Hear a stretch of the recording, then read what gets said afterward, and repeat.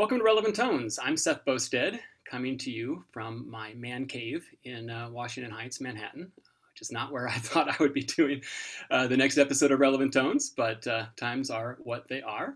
I'm used to actually hearing applause when we do a live stream, but I'm remembering the applause that I heard at 7 tonight in New York.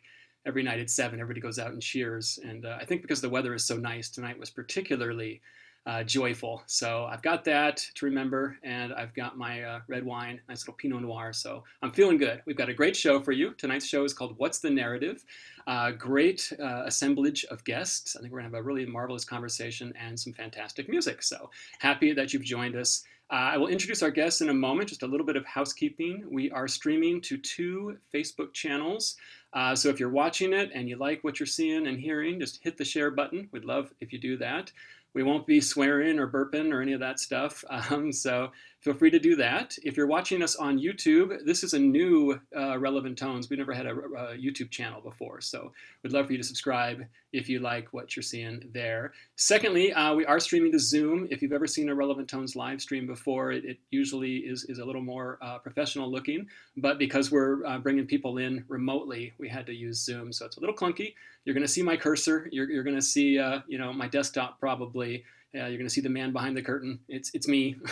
So just bear with us, we hope, on that. And lastly, the music is all pre-recorded tonight because we really prioritized quality in the audio and the video. And because somehow I think we're all as busy in quarantine or busier than we were before. So we didn't want to drive ourselves nuts either. Okay, so I'm going to introduce our guests tonight. And as I do so, they can each turn on their camera and audio. Oh, I have to stop the screen share first. Let's remember all the little things that I have to do. Okay, great.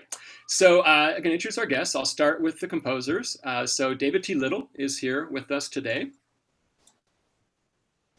Hey, David. Hello, how you doing? Great. Good to see you. Thanks for joining us from Weehawken, New Jersey. Yeah, absolutely. Thanks for putting all this together. Yeah, and Natalie Joachim, coming to us from Chicago, Illinois. All right. Hiya. Wearing her Nina Simone shirt. We have a literary guest. I can't tell you how many times I've wanted to say on Relevant Tones, and our literary guest tonight is J. Robert Lennon. John, thanks so much for coming to us from Ithaca, New York. Hey, everybody. Hey, Seth. Got that style and virtual background going. And our musical guests tonight are cellist Nick Fotinos and Yasuka Ora. So they're coming to us from Evanston, Illinois. Hey, everybody. Hey, guys. Join us. All right. So yeah, this is pretty cool. I mean, it's definitely a weird time, and I would much rather that we were on stage somewhere together. At the same time, getting all of you in a room would probably be impossible normally. So this is pretty exciting. So a little bit about the format of the show. Zoom conversations can be a little awkward. So I was telling all of our guests last night via email that I'm going to generally target a question to an individual. And if they don't feel like they have much to say, it's like Hollywood Squares. They can just point to somebody else and punt the question. But I think it's a little easier because otherwise you get that no you go thing in Zoom that can be a little awkward. So let's start with a question for John, our writer guest. Give you a little softball question, and we'll see if it's a softball. Yeah, exactly. So the theme tonight is narrative in literature and music. So John, as a writer, I'm curious. When you have an idea for a story, do you have a sense if this narrative is going to work as a short story or a novel right away? I mean, do you know where it's going, or does it sometimes even surprise you as you're developing it? The older I get, the more surprised I am by the results, I have to say. Sometimes I have an idea and I know that it's a short story idea because usually it's it sort of encapsulates a small experience in someone's life, a series of events that, I don't know, feels to me like would best be done quickly, and in terms of who is going to be sort of consuming it, read in one single session, right, start to finish. Sometimes I think I'm writing a story and I get 10 or 15 pages in and suddenly realize that whatever this thing is that I've started, it can't be finished in a reasonable amount of time.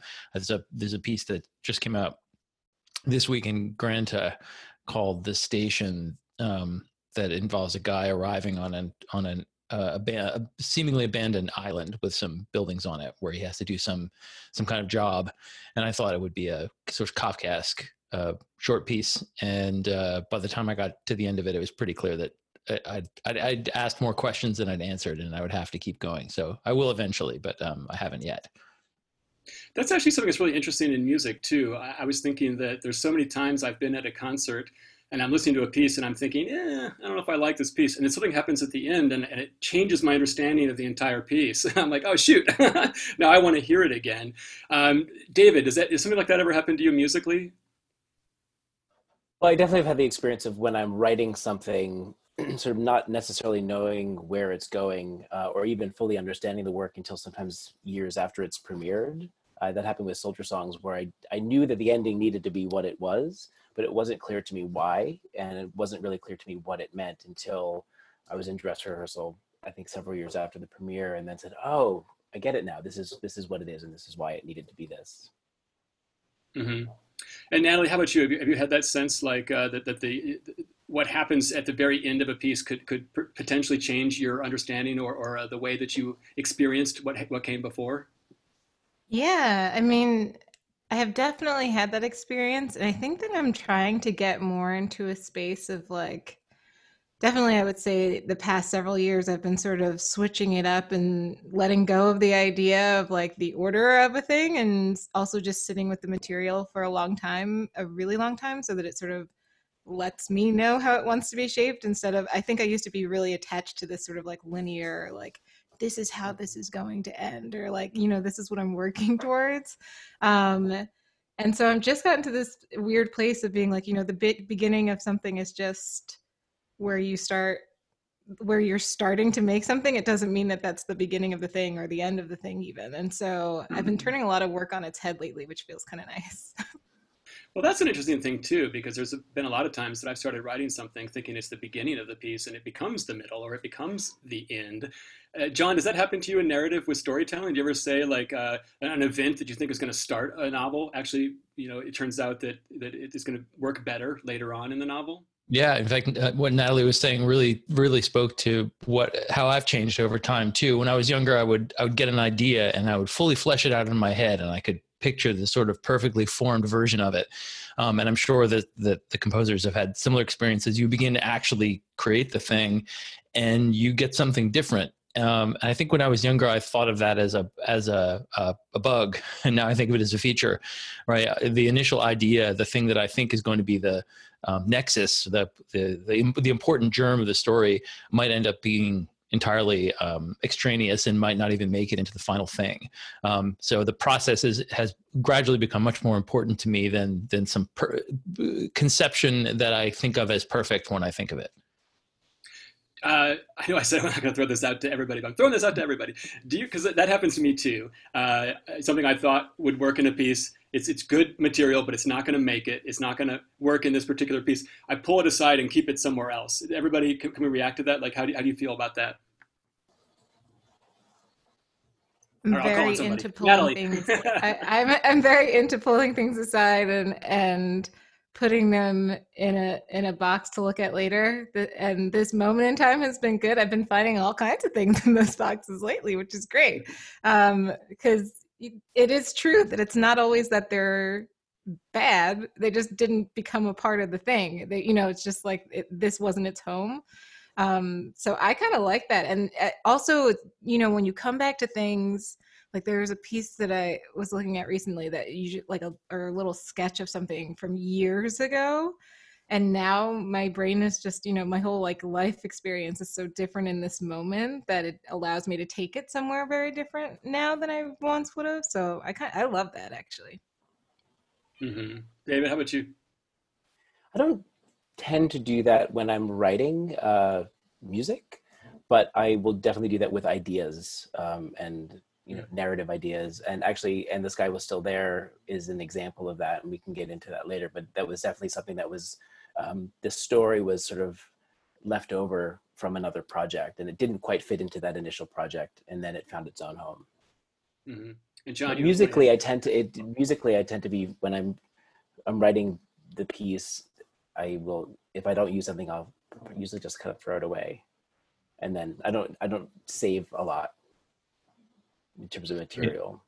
I have a folder in my documents called Orphans. That's all the stuff that I've abandoned and will never go back to. But occasionally, I do have the last novel of mine that I published involved this subplot involving a couple of criminals. One of them kind of a psychopath, and the other one sort of along for the ride. And they came from a failed novel that I'd spent a year and a half writing, and then sent it to my agent and was told, "Nah, you should write another one." and I set it aside, but then these two characters, I thought of them as the only good thing in the book. And when I needed someone to fill a role in the new book, I realized, oh, of course, those guys. And of course, once I brought them in, they changed according to the story that I was telling in that book. But I was glad to get to rescue them from another work. Yeah, and that's an interesting thing too. The idea of your agent or editor having so much feedback over what writers do, and we kind of have that as composers with publishers, but not really as much. I'm not sure that the relationship is as in depth, but we'll come back to that. Curious to talk to Nick and Yasuko a little bit from your perspective right now. I mean, you do a lot more than this, but as performers, when you're playing music, what we've been talking about, how is that resonating with you? What thoughts are filtering through your mind right now?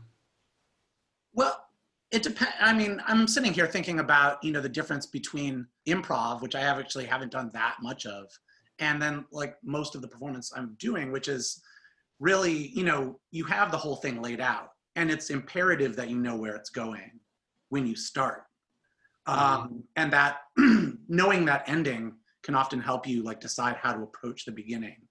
So like, as performers will often, it's really great to not just rehearse things beginning to end, but start in the middle, start at the end, not only because you can get bogged down at the beginnings, but also so you can get like a really fully formed sense of the whole thing without, by just looking at that by itself first.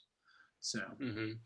That's an interesting thing with improvisation too, versus structured music, where, in improv, I've caught myself listening and I think, oh, that's a perfect ending. And then they continue to play, and I think, darn it, you missed a perfect ending. But that's not the point of improvisation, I'm thinking all narratively and structurally, and sometimes I have to remind myself, like, that's not what this is, Seth. Like, chill out. But I will say, when you're improvising, part of that is like finding the ending, right? I mean, there is that sort of element to it. Mm-hmm. But yeah, you do hear a lot of missed endings in composed music too. And in Pulp Fiction, I must say as well. I mean, I wanted to say, Seth, don't chill out. Don't chill out. I was going to say about performing music too. I think it's people were talking about like in a story, having to write X amount of time, but finding out it's really a novel. I find the reverse is often true, where like I hear a piece and like, oh man, this would be such a killer 10-minute piece. Unfortunately, it's 20 minutes long. It's like, maybe someone did need an editor. And it's funny because like in music, we, composers often don't get one. So. Mm-hmm.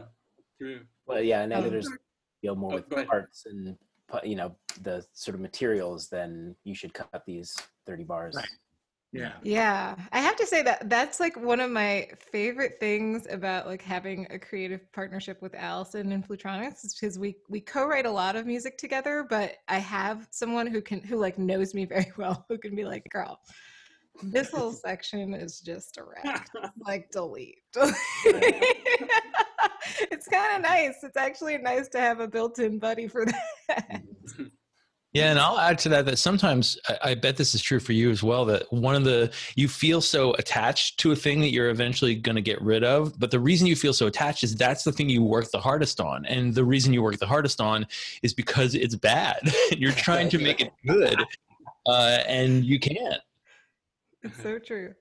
I have to say, though, I will say about this whole, like, thinking of narrative and order and, like, how we intake music and like where to even begin listening or performing it. I feel a way about like shuffle and listening to albums. I miss the time in which like we really were forced to listen to albums beginning to end, and there was like just like, oh, I'm skipping through this. Like the experience of the album was the thing. And I think back to like the early 2000s, late 90s, when that was like my whole life was like I knew every breath on every album possible. You just know the whole thing beginning to end. And then, the invention of shuffle came and you're like, is anybody listening to this whole thing? Like, why am I, it makes you think about listening to recorded music definitely in a different way.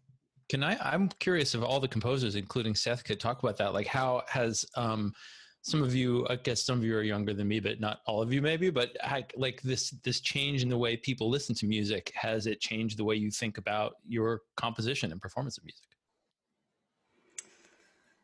I don't know. I mean, I think that I don't think it probably should have changed how I think of it more than it has.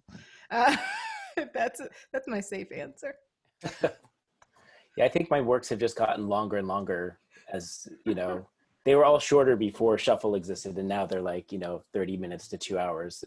So I always just assumed that nobody's listening to my stuff on Spotify because I'm a contemporary classical music person, and I just figure, I don't think it's affected me so much. I mean, and so much of my life has revolved around concerts, around doing things live. I mean, that's why really this time is difficult right now, because I like recorded music, but I have issued very little of my music on recordings. I've spent very little time in recording studios. I have instead put so much energy into producing and participating in and playing on and going to concerts. So I can't say shuffle has affected me too much, except that maybe I'm thinking like, I'm a loser and I was focusing on the wrong things, Now recorded sound, like, yeah, that was probably the way to go. Let's segue to Natalie's piece. Let's have a nice music break. So Natalie, we were talking a bit yesterday via email about your piece, and I was saying that there isn't a narrative per se, and yet you've done this marvelous idea of evoking an entire world. Talk about the piece a little bit. Yeah, I mean, I actually really like that is how you described it, because in many ways this piece was really the predecessor, or it's like the first nugget of me beginning to think of the concept behind my album Fum D'Haïti.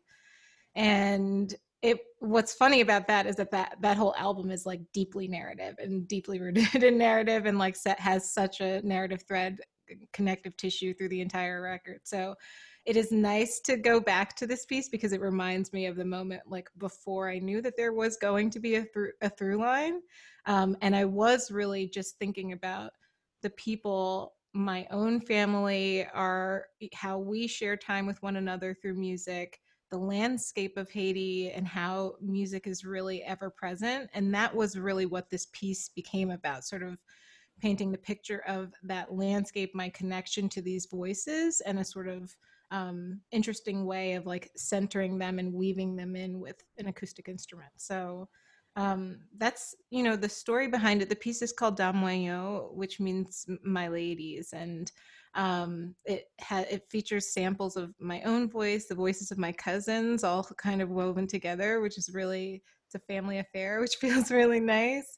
And it's about just that. It's sort of about celebrating these female voices that have been such a deep part of the soundtrack of my life. And right now is a moment where I would love to be able to be on our farm in Haiti and hearing all these sounds. So I like that we're listening to this tonight, and Nick plays it gorgeously every time, flawlessly. So I'm always happy to listen to him perform it. Awesome. Nick, any thoughts on the piece? She summed it up. It's a beautiful piece to play. Thank you so much, Natalie. So thanks for playing it. I adore playing. All right, let's turn off our cameras and mics, and we'll listen to Natalie's piece, Dame Moigno.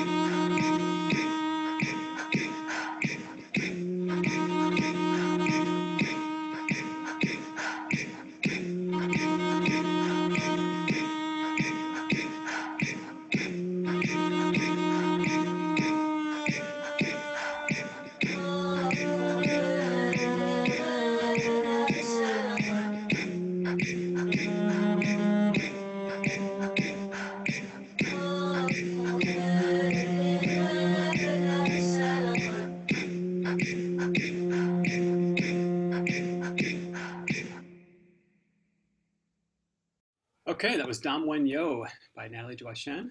Big applause. Good job, Nick. Performed by Nick Botinos on cello from the comfort of his living room. Pretty cool.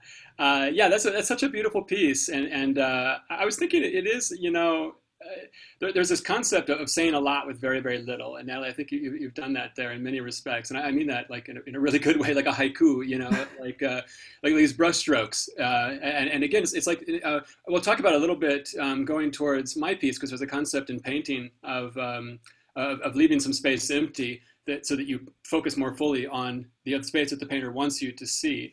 But in your piece, I get the feeling that, it just transports me like immediately. And, I do think one of the things I wanted to talk about is this idea of absolute music versus program music, because some people have said that, an F chord is FAC. Those are the pitches, they're frequencies.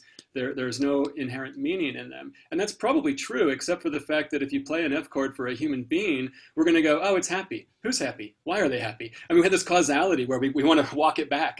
And I think that it's a function of humans to graft narrative onto things. So when I hear your piece, I'm just saying, like, for me, I'm so curious about these women. I'm curious about their lives. And you can't help but kind of invent stories for people as you listen. I love that. That's, it's also like very true to the Haitian spirit. I think that Haiti is culturally, we're all about storytelling.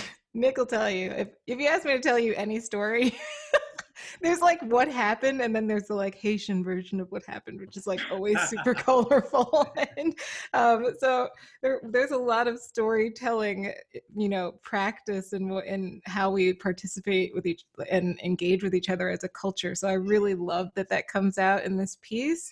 And yeah, I love that it could help create a picture for you in your own mind that is personal to you, or makes you feel the music more deeply, because I don't know, that's gratifying to me. I know it's not, as you said, like for a lot of composers it sort of doesn't matter, but for me, I'm interested in this space where the personal for me can transport someone to their own personal space, and how those how those worlds interact even conceptually is really interesting to me.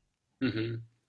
And what you said reminds me, there's this old movie called The Man Who Shot Liberty Valance, and a publisher says, if you have the chance to publish the truth or the legend, publish the legend, because that's, we are myth-making people, creatures, like that is really what we are. We can't help it. And I think that's a big part of narrative. I don't know, we don't have time to get into truth versus, whatever, but great. Okay. Any other thoughts on that?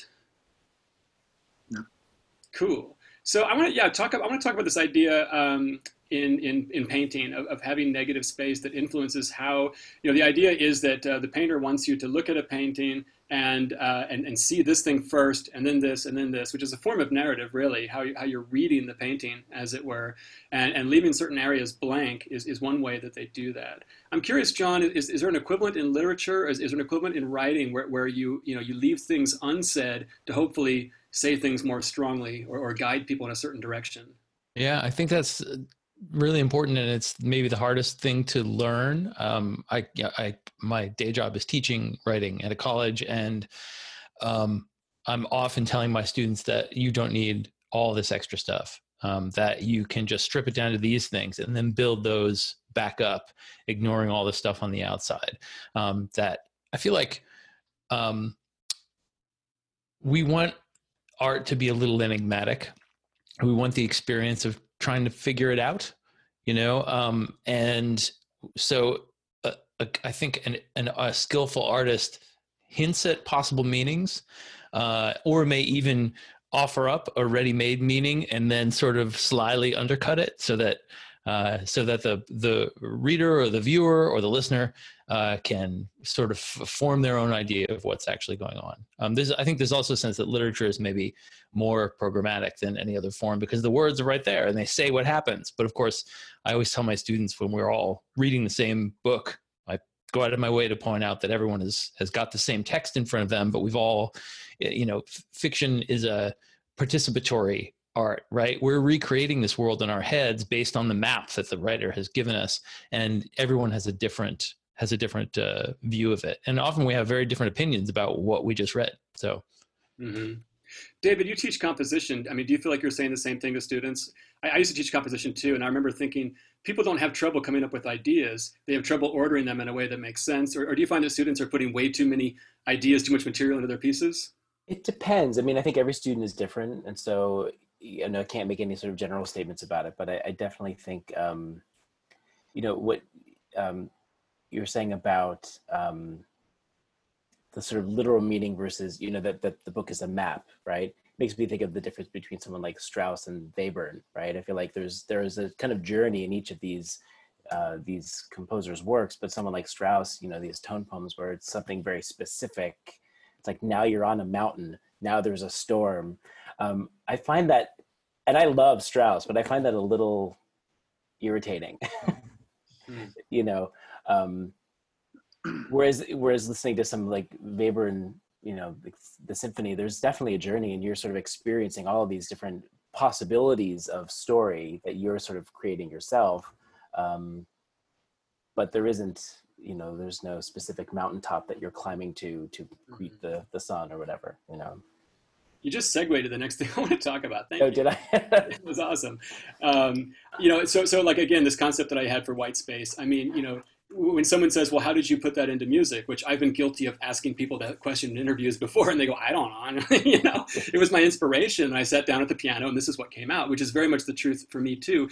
But I'm thinking, I'm thinking of a case years ago, to your point, David, where I wrote a piano concerto, and the second movement was inspired by this idea, yukimi sake in Japanese, and I'm probably abusing that word horribly, but the idea was a philosophical idea to drink sake while the snow falls, and you ponder the fleeting nature of time, temporality, in a sort of beautiful way, like you're at peace with it. And I thought, yep, that's the second movement. I'm going to write my second movement. And I got reviewed, which is awesome, but the critic dinged me. She said something like, well, I don't get how at 4 minutes this is still related to that. And I'm like, no, that was just my initial inspiration. And then I worked it out musically from there. I mean, I'm not going to, this isn't where he puts the cup down, and this is, so I'm just curious if people can react to that. Like in your own music, have you had experiences with that, the kind of expectations that people have when you give program notes or when you say what your inspiration is? I mean, I had something as a listener kind of maybe like that when I was, maybe 15, listening to John Zorn's Naked City albums and experiencing that from a 15-second song, I had a memory of an hour of music, and the idea that that how time works in music and how time interacts with the memory is its own sort of world to be explored. So I love the idea that you have this piece that is sort of about the long reach of time that is 4 minutes long. I think that's kind of perfect. That's sort of the perfect length for a piece about eternity. Yeah, I think, I mean, I really like this idea that we're talking about where you give a listener a general suggestion of something, knowing full well that they will graft their own things onto it, that it won't, it will always be different. And it is interesting when you have I'm sure every composer here, and John too, if you've done a reading, and you've done readings, lots of readings, but people come up to you afterwards and they always say like, oh, your piece reminded me of, and they tell you the story, and it's completely unrelated to what you were thinking. It's like, wow, cool. I mean, they're going to do that no matter what you do, which is, and we're all going to die someday, and hopefully our music will still get played. And, it's an intriguing thing, really, that I think it's better to almost just make a suggestion and know that it's going to be interpreted in various and sundry ways. I feel like if you're the kind of artist who really wants people to get a specific thing out of your work, you're going to be very disappointed talking to people who actually enjoy it. Because I think that you're right, that happens a lot. People's responses to the work are really varied. Mm-hmm. And that's great. I mean, I feel like that's sort of what it's about. It's about people taking what they need from the work, and I think we can give them as much as we can put into a work that they can draw from and then, find inspiration from. I think it's really beautiful. Yeah. I was going to say, actually, I have never, this brings like film scoring to my mind so vividly, and I have never done any film scoring myself, but I recently had a piece of mine be used in a film, and it was like kind of amazing to see that it worked, and also that the story has like nothing at all to do with like where the piece came from, what it was about, like my inspiration behind it, just not connected in any way. But I bought it, you know what I mean? Like if I were just seeing the film and had never known my music, I would have totally believed that it was like created for that moment. And I think that's beautiful. Cool. Like music for 18 in Hunger Games. It works so perfectly. Steve was totally thinking that when he wrote it, I'm sure.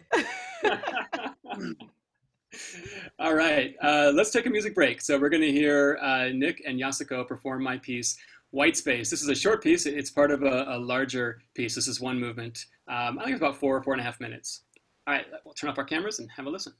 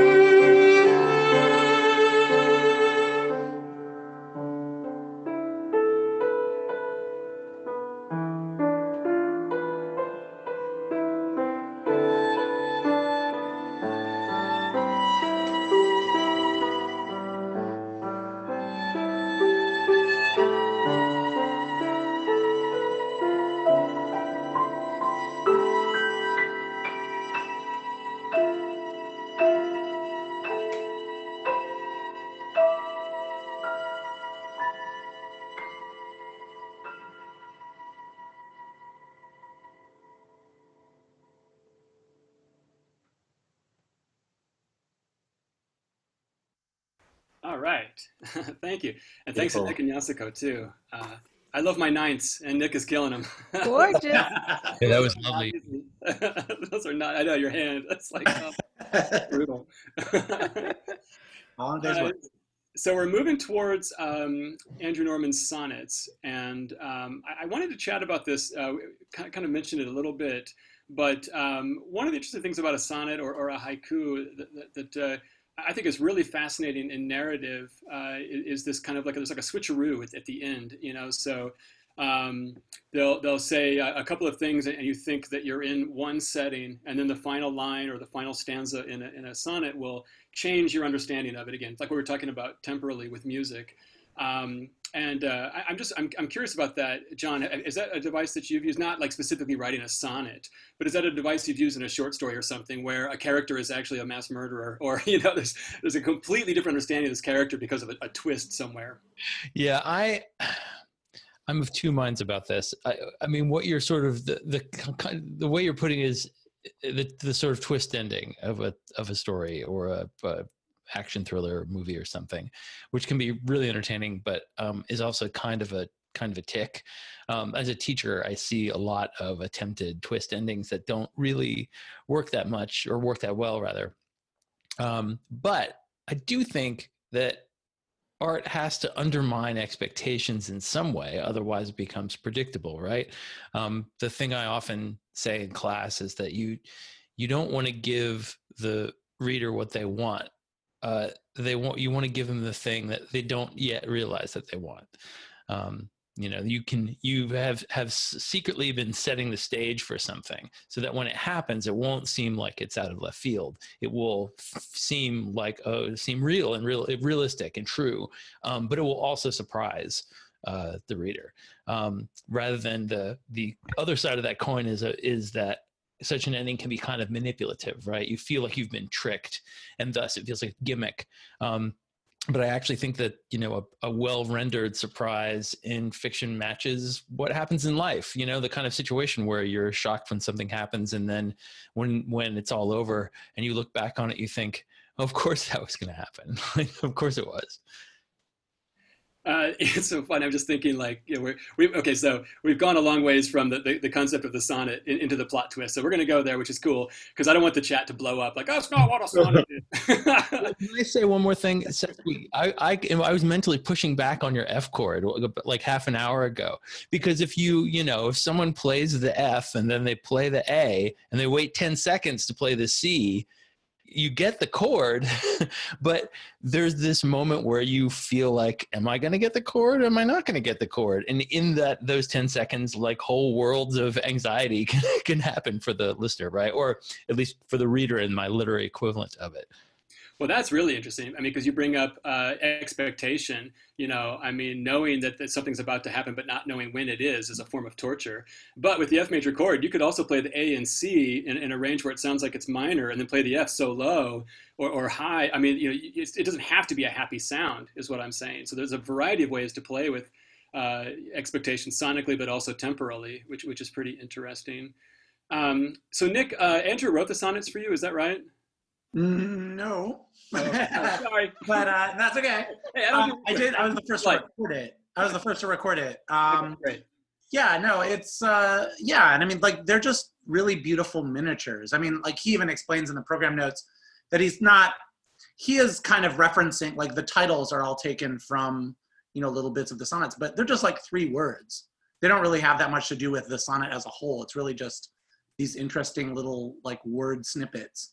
And then he runs with it for a minute and a half. So yeah, that's really interesting. Yeah, and it's more about, I mean, you can say it better than me, Nick, but it's the sound, right? It's not necessarily the way that a sonnet is structured. Yeah, well, so yeah, again, in the notes, he says he was interested in the Italian word sonetto, which is little song.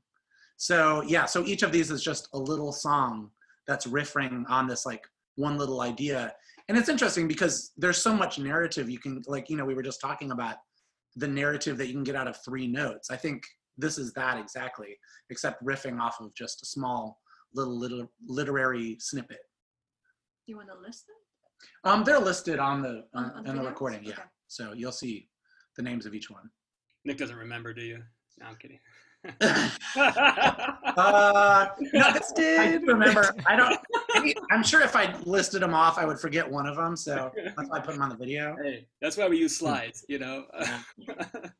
Okay, let's do it. Let's hear the sonnets by Andrew Norman, performed by Nick Fotinos on cello and Yasuko Ora on piano.